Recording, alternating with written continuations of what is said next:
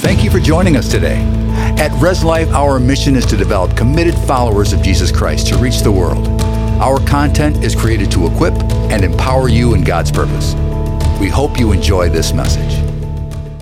Amen, guys. Well, this morning, I want to talk to you about boxes. So every parent or grandparent has experienced this strange phenomenon where you buy a $100 present for your, or $50 present for your kid or your grandchild, and then they open the present and then they play with the box. Raise your hand if that's happened to you, or you remember as a kid playing with the box instead of the actual toy. And this is a box that my son, who's 2, if you can see the color on it, he just draws on it. We literally threw it on the ground, and then he got the markers and the crayons out. Next thing you know, he has so many toys, and yet this is something that he can do for 30 minutes at a time, and it's just a box. It's a cardboard box. And I don't know if any of you young people remember. We used to make entire forts out of like cardboard boxes. You know what I'm saying? We'd like make these crazy configurations with these. We duct tape them. We made like this robot suit one time. We're filled with like cardboard, and really I'm talking today not about boxes in general, but the title of my message is God is bigger than your box. God's bigger than your box. And as we get going into this message, I want to read Psalm 139, 7 through 10. And that is, where can I go from your spirit? Where can I flee from your presence? If I go up to the heavens, you are there. If I make my bed in the depths, you are there. If I rise on the wings of the dawn, if I settle on the far side of the sea, even there your hand will guide me. Your right hand will hold me fast. So this psalm tells of the omnipresence of God, in which anywhere and everywhere we go, God is there. We cannot run away from him. We cannot sin enough. There is nothing, neither height nor depth, nor angels, nor demons. Nothing in all creation can separate us from the love of God. And this is the essence of God's nature, is that he's omnipresent, that he is everywhere at all times, not just in the church building. And so in my message today, entitled God's Bigger Than Your Box, we're going to talk about how sometimes living in a Christian culture, or somewhat Christian culture, we instinctually start placing God, or placing limits on God, and in turn putting God in a box that he was never designed to be in. So we go through life and we have our church time and we have our worship time, 25 minutes at the beginning of the message. That's the time that I worship. We have our Bible study time. We have our serving time. We have all these different compartments that we place our spiritual life in, and therefore we limit God's involvement in our life because we don't expect him to interact with us outside of the box that we've placed him in. We have this nice little comfortable God who we've not maliciously or sinfully created, but in our human nature have created a version of God that we are comfortable with, that we interact with. And the message is God's bigger than the box that we place him in. So when I was in college, I went to college to be an elementary school teacher, and I was student teaching. And as I was student teaching, I was in the 4th grade classroom at Harrison Park Elementary School in GRPS school. And yeah, woo, that's the second person. I had someone in the first service give me a whoop whoop, so I got another Harrison Park person here. And 4th grade classroom, and I went to Art Prize. So I was a student teacher, and then I went to Art Prize. And so I was walking through Art Prize, and then I saw one of my 4th grade students. So he saw him, I was walking, we were kind of meeting, and then I was like, Jamie! And Jamie looked at me and he was like,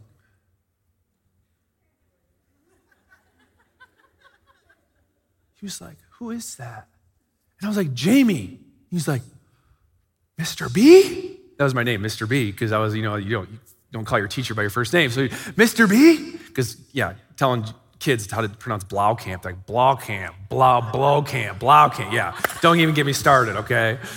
So he's like, Mr. B? And I'm like, yeah, Mr. B. So I saw him, I took a picture with him. It was this funny moment. If you're a teacher or you know a teacher, your parent's a teacher or something, you know that whenever you see your teacher in real life, kids are like, you don't live at school? You know, like you're a real human being? Like this is what elementary kids think. I still kind of have that. I remember one time I was walking through Target, being a youth pastor. I was walking through Target and I saw some of the I think 8th grade students, and they saw me and they were like, "Oh my gosh, it's Pastor Jake." So I still have that. But the point of the story is Jamie. He thought he knew me.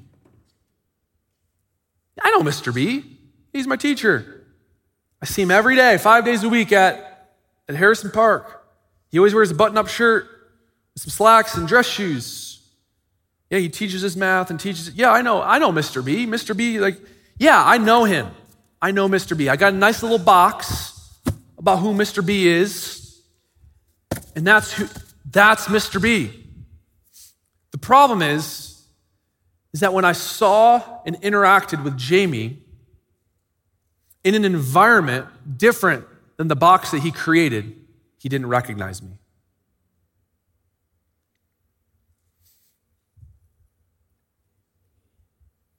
And I wonder how many times we have missed God, or we have not recognized God because of the box we've placed him in. I wonder how many times God has been reaching out to us by his grace and his love and his mercy.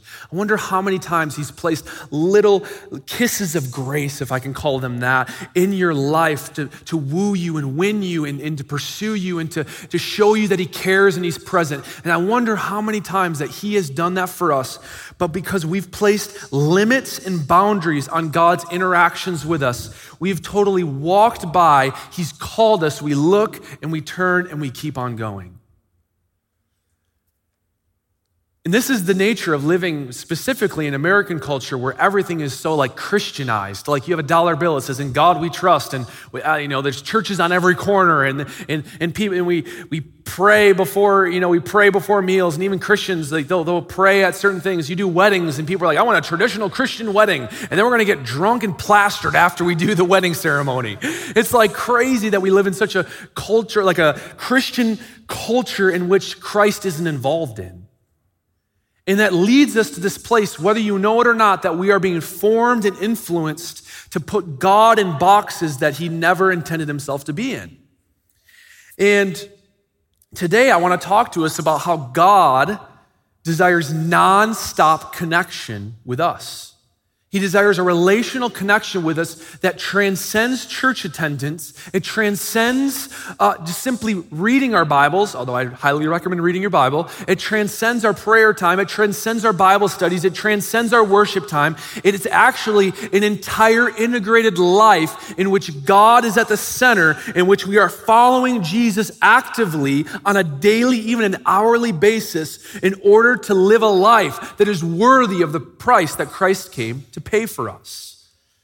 And it's not compartmentalizing our life saying, I have this time and God time. I have church time and family time. I have sports time and I have social media time, and then I have my God time. And we compartmentalize our lives so much, and God never intended it. He intended our whole life to be integrated, to be whole, to be consistent. And Jesus came to make that possible. And so as I wonder how many times we've missed God, it still doesn't stop the fact that God desires non-stop connection with us. Now, I'll tell you what this message isn't. I'm not here to beat you up and say, look at how many times you've missed God. I'm here to tell you God is actively pursuing you. Don't be shameful and condemn yourself. Open your eyes and start looking, because the life and the adventure that God has for you far exceeds anything you could ever imagine if we would realize that God's love, his grace, and his presence is closer than we could ever think. Give me a thumbs up if you're following. If you're watching online, give a thumbs up if this is making sense and if you're ready to go, ready to keep moving. So this problem of boxes, this problems of placing limits in our own human understanding on God's interaction with our life is not new. It's all throughout human history. And so if you rewind to the time where Jesus had come, so rewind a little over 2,000 years ago, the Jewish people had an idea of who the Messiah, the Savior of Israel, who the Messiah was going to be. They had an idea that they misunderstood the Old Testament scriptures, and they thought the Messiah was going to be a revolutionary political leader. They pictured him as being the one who would overthrow the Roman Empire that was oppressing the Jewish people. So all of the synagogue, the religious leaders, and even the lay people, the normal Jewish people, imagine the Messiah coming to overthrow the Roman Empire. And so they put the Messiah or God in this box saying, this is how he's going to show up. God is going to show up as the Messiah, as a political revolutionary leader who will overthrow the Roman Empire. We have this box. And we like this box because this box is really comfortable. This box gives us assurance that all the other nations, that we're going to rule over all the other nations. This gives us assurance as Jewish people that all the other people have we're the ones, we have the one true God. They had their assurance that they would eventually rule over the entire world. And so they had the box, they had their understanding, they had their limits. And here comes Jesus. Here comes Jesus. Jesus comes, and even after, so Jesus had died and risen from the dead, and this is what the disciples said in Acts 1:6. In Acts 1:6, after Jesus had risen from the dead, the disciples still didn't get it. They're still expecting Jesus to develop an earthly kingdom. It says, when they had come together, they asked Jesus, Lord, will you at this time restore the kingdom to Israel? At this time, will you set up a political kingdom? At this time, will you set up this earthly, political realm in which we, the disciples, are going to rule next to you? You see, they hadn't yet been baptized in the Holy Spirit. They hadn't yet received the fullness of the view of the kingdom of God, not understanding that God's kingdom is not earthly, it's spiritual. It is earthly, but it's naturally spiritual, and then it comes into the earth. This is why we pray, God, your kingdom come, your will be done on earth as it is in heaven. So God's kingdom is supposed to become onto the earth and expressed through the church or through Christians who are yielding and obedient to the Spirit of God. So the disciples still didn't understand that the kingdom that Christ came to bring about a spiritual kingdom, a spiritual rule where God was at the top. And so Jesus comes and they don't recognize him. He didn't fit into their box. They were expecting that revolutionary leader, but Jesus was a servant. Jesus was a carpenter. Jesus was humble. Jesus was a teacher. He was a nonviolent teacher. Well, everyone wanted the Roman Empire to be overthrown. Jesus came and told a different message. He said, love your enemy. He said, if a Roman soldier comes and slaps you across the right cheek, he said, give him your left cheek too. If a Roman soldier tells you to go 1 mile, I want you to go 2 miles with him. Because it's in loving our enemy in which God's kingdom reigns supreme. It's in loving kindness. It's in this upside down kingdom in which Jesus came preaching. And the people of their day, the Jewish people, that did not fit into their box. And so they missed him. And all that to say, Jesus came to bring about the spiritual kingdom or the unseen kingdom, the invisible kingdom in which all people, Jewish people and Gentiles, Jewish people and Americans, Jewish people and Russians, Jewish people and Africans, Jewish people and all over the world, anyone and all the nations could come to find salvation through the death and resurrection of Jesus Christ. And so they didn't understand him and they missed him. They placed limits and they missed Jesus because of the box and their misunderstanding of Scripture. And so an interesting fact that a biblical statistic you could say is that Jesus came about to bring this unseen kingdom that's everywhere. It's not limited to like a church building or to a place. So one way that I can show you that is 2 out of 34 of Jesus's miracles were performed in the synagogue. So there's documented 34 miracles that Jesus performed. 2 of them were in the synagogue, which is basically a church. So God's presence previously dwelt in the synagogue or in the Holy of Holies, But now Jesus, Emmanuel, God with us, comes, and now instead of God's presence resting in a place, God's presence was now released to everyone.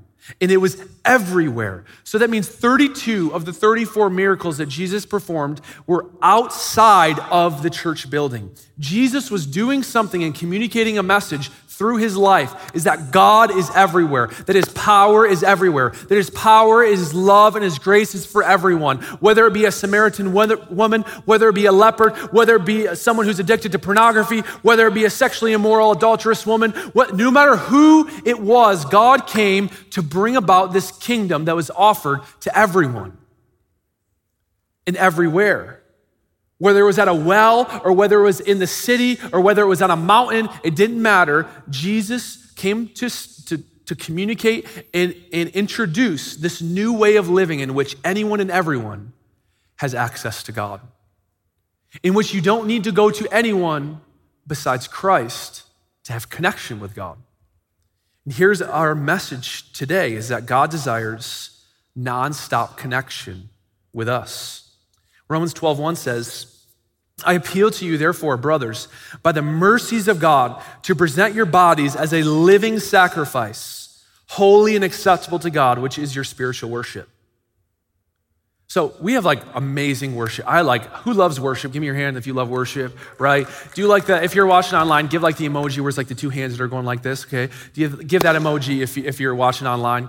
And I love worship, and our worship is like amazing. Like Ken and Tiffany and Jeanette, like Jasmine, they do an amazing job of leading us into the presence of God. And I can just tell you from like knowing all of them like personally that they are the most genuine, like they love God. Like this may seem like a show because of all the lights and the music, but like these people, like their hearts are so pure. They love Jesus. They love Jesus. And so I just honor them for what they do for us, leading us to the presence of God. But Romans 12:1, that's worship, how we understand it, but Romans 12:1 has a little different description of what true spiritual worship is for us. If you can throw that verse back up, it says, offer your bodies, or present your bodies, as a living sacrifice, holy and acceptable to God, which is your spiritual worship. So spiritual worship isn't a song that you sing necessarily. Spiritual worship in the sight of God is when you and I approach him saying nothing is off limits. Is when we approach him, we say, God, my whole life, not just my Sunday, not just my Thursday, not just my Wednesday, not just my 15 minutes in the morning, not just my prayer time before I go to bed, not just anything. Like, God, my whole life is yours. That means like when I go to work, that means when I go to the restaurant, that means when I'm talking to a customer service agent on the phone when they messed everything up for me. That means when I'm at a sporting event and the umpire strikes my kids out when I knew it was a ball, but he called it a strike. Like nothing's off limits, God. My whole life is yours. Like every part of it, God, make me what you want me to be. Like I am your vessel, God. Everything that I am, I give to you. Everything that I think, I give to you. Everything that I know, God, I lay it at the altar of what your word says and who you are. It says when you do that, that's spiritual worship. Now, singing songs is amazing and it enters us into God's presence. And it's most powerful when our life is congruent with our song. When our life, not perfection, but when our sincerity and our desires and our pursuit is consistent with our Sunday morning singing. That's when you come in, and I know how it goes. I know how it goes, like you're singing and you're like, man, I messed up this week a lot, God. Wow. Oh man, I shouldn't have done that. Oh man, I was angry at my wife. Yeah, I shouldn't have done that at work. I shouldn't have looked at that. Like all these things that we bring them into worship and we carry it over and we almost feel like we have to earn God's love back for the week that we just had. What if that wasn't the case? What if like before God, every day we are going before God, like the Lord's Prayer says, Lord, forgive me, God, as I forgive others. So when we come to church, it's an overflow, a consistent life, integrity, it's wholesome. It's not compartmentalized. It's one life that's consistent through all of the different phases and different seasons and different settings that we're in. Now, I'm not calling this to perfection, but I am calling us to a higher level of consistency and integrity that I think Christian culture in America often loses because of how Christianized we are. It's consistency and integrity, offer our whole lives to God. So it says in 1 Corinthians 6:19 through 20. It says, do you not know that your body is a temple of the Holy Spirit within you, whom you have from God? You are not your own, for you were bought with a price, so glorify God in your bodies, or in your body. So God is in us, he's with us. We are a house of the Holy Spirit. Previously, God dwelt in the tabernacle and the temple. God was in physical locations, but God, with the coming of Christ and the tearing of the veil and the resurrection of Jesus, God sent his Spirit so that he would live in humans. Men and women from all over the world, God would make his dwelling place people. So think about that, like you have the Holy Spirit, you have God himself in you. That you are a house to the Spirit of God. You are a home to God's very presence, his desire, his truth, his nature. You are not just a human who comes to sit in church to listen to someone once a week or twice a week and then go about your day. No, God flipped the script to where you don't have to go to a place. Now all you have to do is by faith go to God, and there you are, you and him. God desires nonstop connection with us. Your house, your body is a house to God. And I know that seems, how could that happen? But the Bible describes it everywhere. And so instead of trying to figure it out, how about we yield to it and recognize the implications that if God is in us, there are no limits that we can place on God. We don't have to wait to go to church to get a word from God. We don't have to go to worship to wait till God speaks to us. We don't have to go to a Bible study to know God loves us. Literally, now all those things are amazing. I'm not the pastor who tells you don't come to church, okay? I'm telling you, you should come to church. But at the same time, the church is not your savior, Jesus is. Like you coming to this building on a Sunday morning might make you feel better because you can tell your friends or tell your kids like, oh, I did my thing. But listen, Jesus did not come so you could sit in this pew. Jesus did not come so you could watch online. Jesus came so that your life, so everything in you would cry out to your Savior, and so that every part of your life would be integrated. It would be wholesome and not perfection, but there would be a pursuit, a movement, a direction in which you are moving towards Jesus every day, everywhere. Anything less than that, why would Jesus didn't come so we could go to church? Like literally think about it. In the synagogue, that's where like you went to a place to meet with God to get your sins forgiven. Jesus literally came so you wouldn't need to go to church to have a relationship with Jesus. Now, once again, Pastor Dwayne might be mad at me. Okay, I'm gonna clarify this. The church is essential and biblical. It is biblical to attend church and to be part of a local body, but it is not our Savior. Like this place is an amazing place, but if you feel that you need church in order to get through, then you put God in a box. Because God is way bigger than this building. He's way bigger than my message. He's way bigger than anything that we could offer in this. God is like, he is like with you. And there is nothing, neither height nor depth, angels or demons, nothing can separate you from the love of God. And so we need to recognize that where we might have placed God in the box, whether it be church attendance, whether we placed God in the box because of our family origin, maybe we place God in the box because of our past, maybe we put God in the box because of any number of things. But today we recognize that 1 Corinthians 6 says that we are a home, a house to the very Spirit of God, that Christ came not just to send us to heaven, it's a byproduct, but he came to turn our lives around so that we might bring glory to God through our relationship with Christ, so that others may see our good works and glorify our Father in heaven, so we might be a part of the redemptive plan of the earth to flip our schools, to flip our jobs, to flip our families from paths of destruction towards paths of peace and joy and truth. And it's not by simply attending, although it's a part of it, it's through individual and collective groups of people who say, God, I yield to you. No more complacency, no more church attendance, God. My life is yours forever. My days are yours forever. And my God, you have me. God, you gave everything by sending Christ, God. You can have all of me. So instead of putting God in a box, we recognize that by God sending Jesus, he obliterated the box. There are no limits, no boundaries in which God will take to pursue a relationship with us. And there's nothing that we could do to stop God from pursuing us because he is love and his love is independent. It is independent of our actions or who we are. His love is eternally secure. And he's waiting for us to respond to the message of Jesus and open our eyes to how God's reaching us. Matthew 4 says this in Matthew 4:17. From that time, Jesus began to preach, saying, repent, the kingdom of heaven is at hand. He's saying, change the way you think.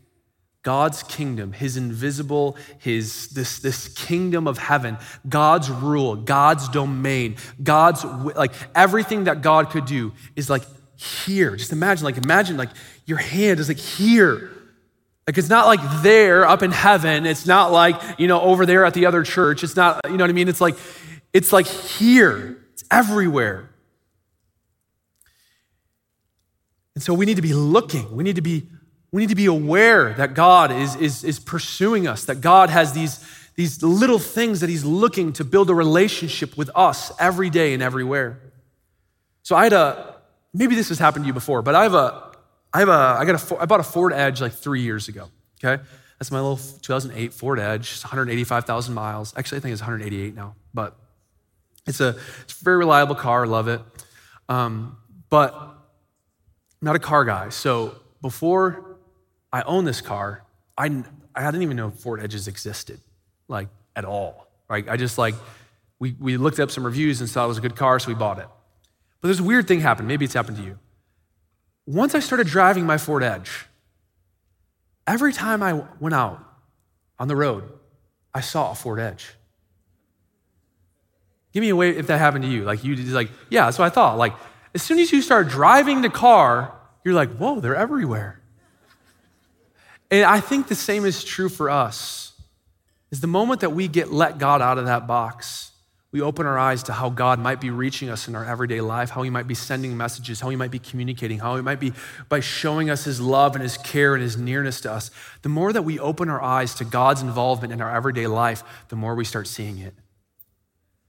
The more that we start realizing that God is a loving Father who has shown himself through his Son and has given us his word so that we can know the truth, but also so that we can experience him, so we can notice him and build a dynamic relationship that goes beyond just the religious duties that we might feel we need to do. In which he builds a personal connection with you that nobody else has, a special history with you that you can't even explain to anyone else. But because you are searching, because you are hungry, because you want God, you build a relationship.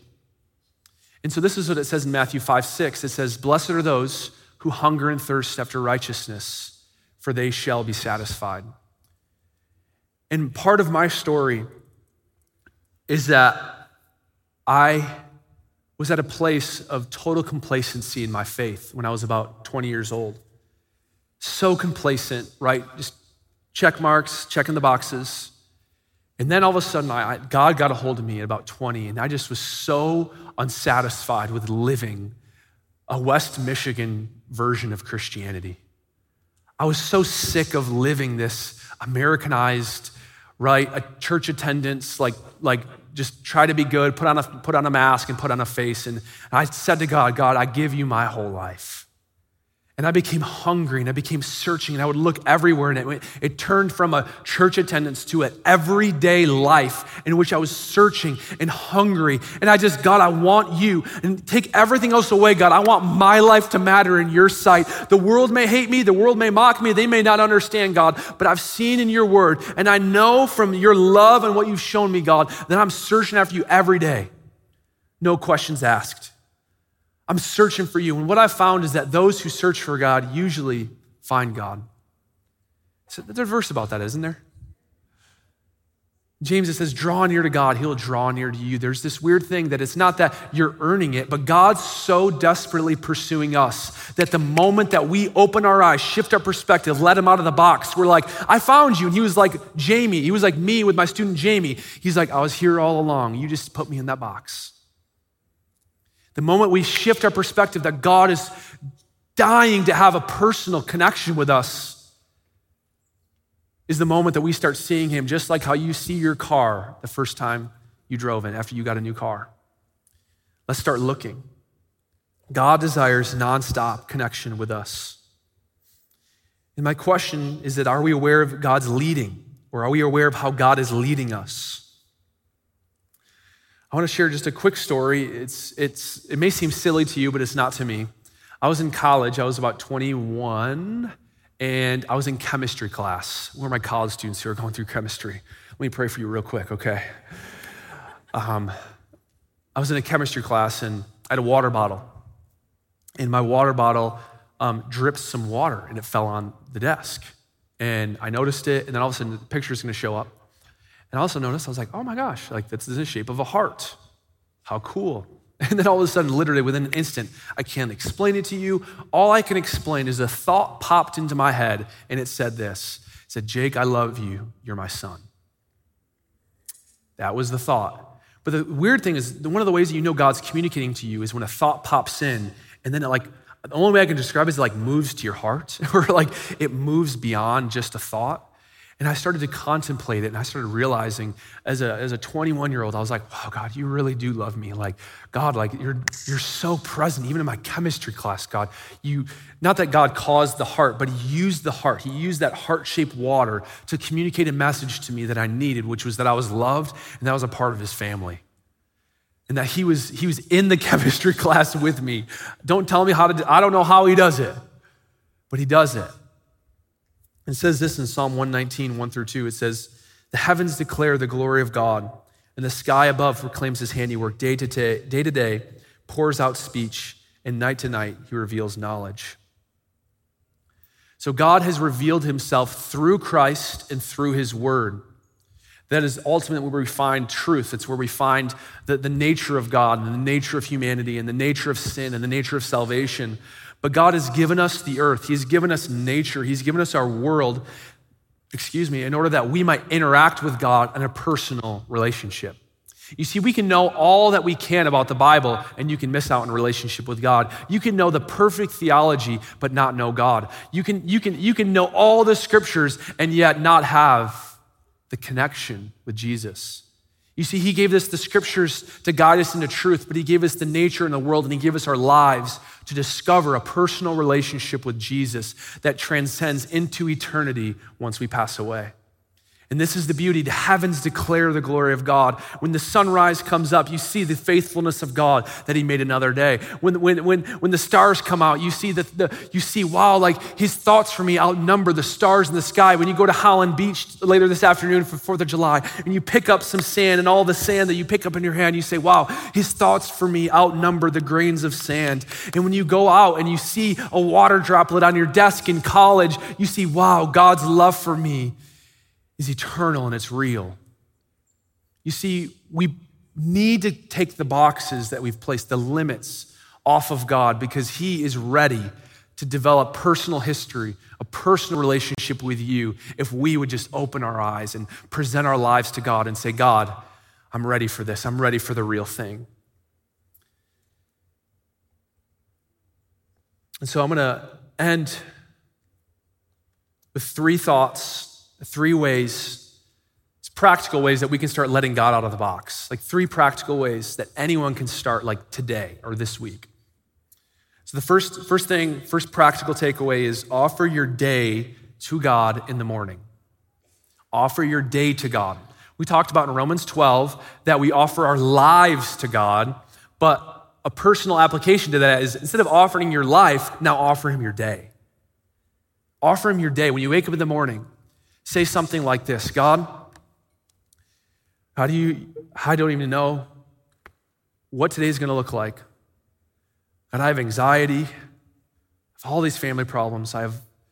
Finances are really tight, God, but today, I give you my life. God, I give you my work, I give you my parenting, I give you my friends. God, today I'm gonna look for you. God, and I know that if I look, I'll find you. So God, I give you today. Help me to reflect your love today. It's just as simple as that. There's no magic words. It's sincerity. It's sincerity. It's faith coming to God saying, you know what, God, here's my day. And then guess what? You do that a few days, you do that a few weeks, and your life will look a lot different than before you did that. Because you'll start entering into relationship with Christ. instead of just religious activity that we get sucked into being in West Michigan. Right on? So the second thought is to slow down throughout your day. Man, we are so busy. Man, these things, technology is amazing because we have people watching on their phones right now and, online, and it's so amazing, but it's as amazing as it is, it's so dangerous. It's so damaging. And not just our phones, it's our kids, man. We got our kids in year-round sports. We got kids playing travel soccer, travel baseball, travel softball, travel volleyball. And I'm not condemning that. I did that in high school. I played college basketball. I did that. But we live our lives so busy, dropping our kids off at this, making sure we go to the family gatherings, making sure we got this, making sure we got that, going to everything and anything. And we're so busy. We're grinding. And then we don't even have time to recognize God. If God had a big flashing yellow light saying, it's God, most of the time you drive right down 131, not even realizing it. Because we're so busy. So slow down throughout your day. This is what it says in Psalm 46. It says, be still and know that I'm God. This is such a simple command. It's like slow down and recognize that I'm here. That's another step to start letting God out of your box, is just to slow down. Slow down. Maybe if you're on social media, maybe instead of doing like a fast from social media right away, maybe say, you know what? I'm gonna take 3 hours where I just put my phone off from social media. Maybe you're a high schooler or a college student. Maybe you set your time limits where you don't get notifications for a few hours. Maybe you start doing things just to force yourself to slow down, because I know how hard it is to slow down just in general. Me telling you to slow down doesn't actually help you slow down. It takes us doing small things that build habits, that build disciplines, that open our eyes up to how close God is.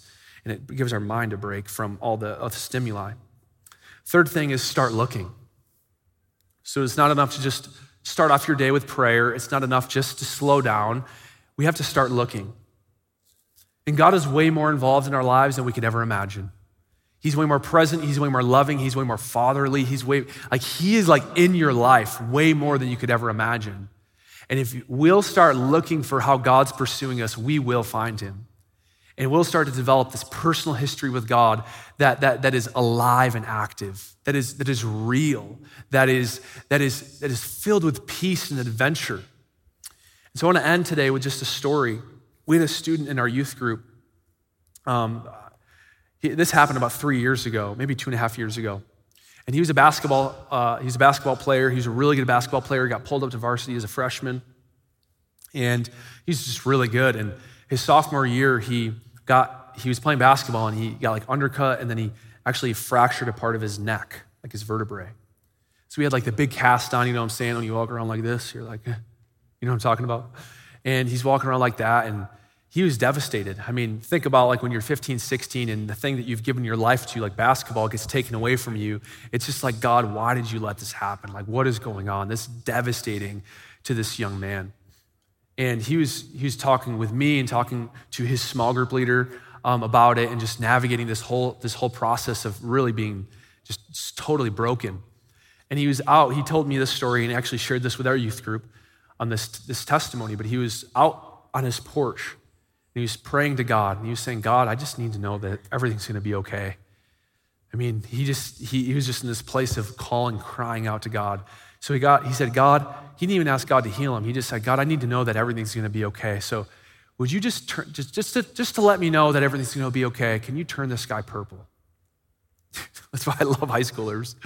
They don't have limits on God. This is the picture that he took about 10 minutes later. Now, there was an actual, for those of you that are skeptics, there's an actual explanation for why the sky was purple that night. It had to do with a greenhouse that was reflecting some purple lights. The point isn't that the sky was purple. The point is that what are the odds? You high schoolers, middle school, you play what are the odds, right? What are the odds that he prays that, and then 10 minutes later, the sky turns purple? You see, God is way bigger than your box. He's a fatherly, caring God who sent his son Jesus to tear the veil, to obliterate the boxes so that we can have an actual relationship with Jesus. And whether I don't know if God will turn the sky purple for you. Probably not, maybe. But he is closer than you think. He's more loving than you think. He knows more than you think. And he's just waiting, like a good dad who would never push himself into his kid's life, just waiting for you to be desperate and hungry enough to say, God, I'm looking, where are you? So God, he desires nonstop connection with us. My encouragement to us as we close is just to start looking and realize that through the sacrifice that Jesus made, that the veil was torn, the boxes are broken, the limits are off, and that Jesus has paid the price for our sins so that we could have a relationship with God. Would you guys bow your heads and close your eyes with me? I want to just offer you a space, kind of like a quiet space. Maybe this message resonated with you and you're realizing some of the limits and areas of growth that maybe you can start walking in. I want to just give you just a 1 minute. I want to just give you 1 minute to dialogue just with God, with sincerely, just in your own heart. No one's watching. You don't have to do this. Just dialogue sincerely about your desire to know God more and to see him in the everyday. Maybe you need to repent or change the way you think and say, God, I'm sorry for putting you in a box. But just take 1 minute of silence just to pray with God.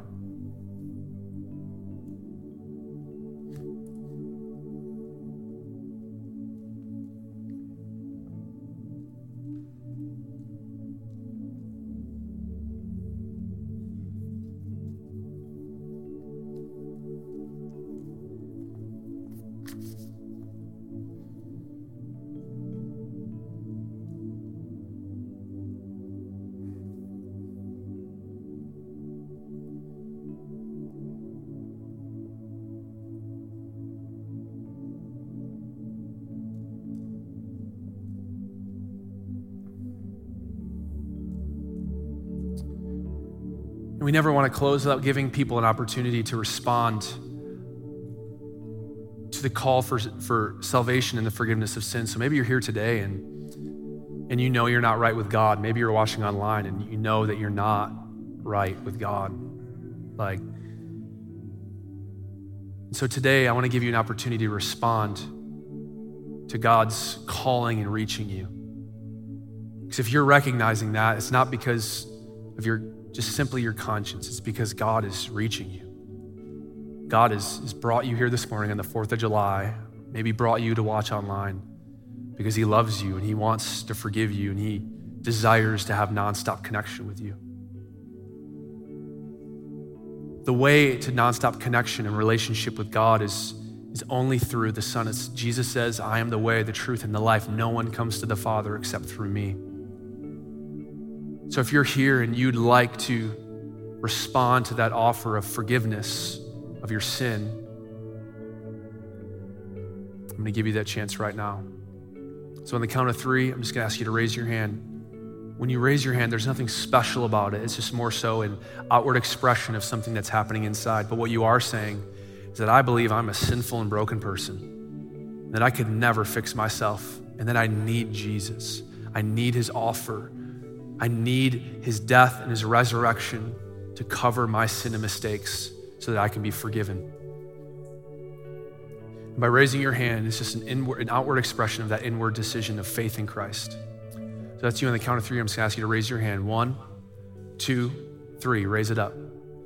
I see that hand, I see that hand, I see that hand. I see that hand, I see that hand. Hands going up all over, I see them. If you raised them up, thank you, thank you, thank you. God, it doesn't matter that I see you. God sees you. He sees your heart. He sees where you're at. He knows exactly what's going on in your life. So today's not just a raising your hand, it's an offering of your life. In exchange, your life for the life that God has for you. And so would everyone just pray with me.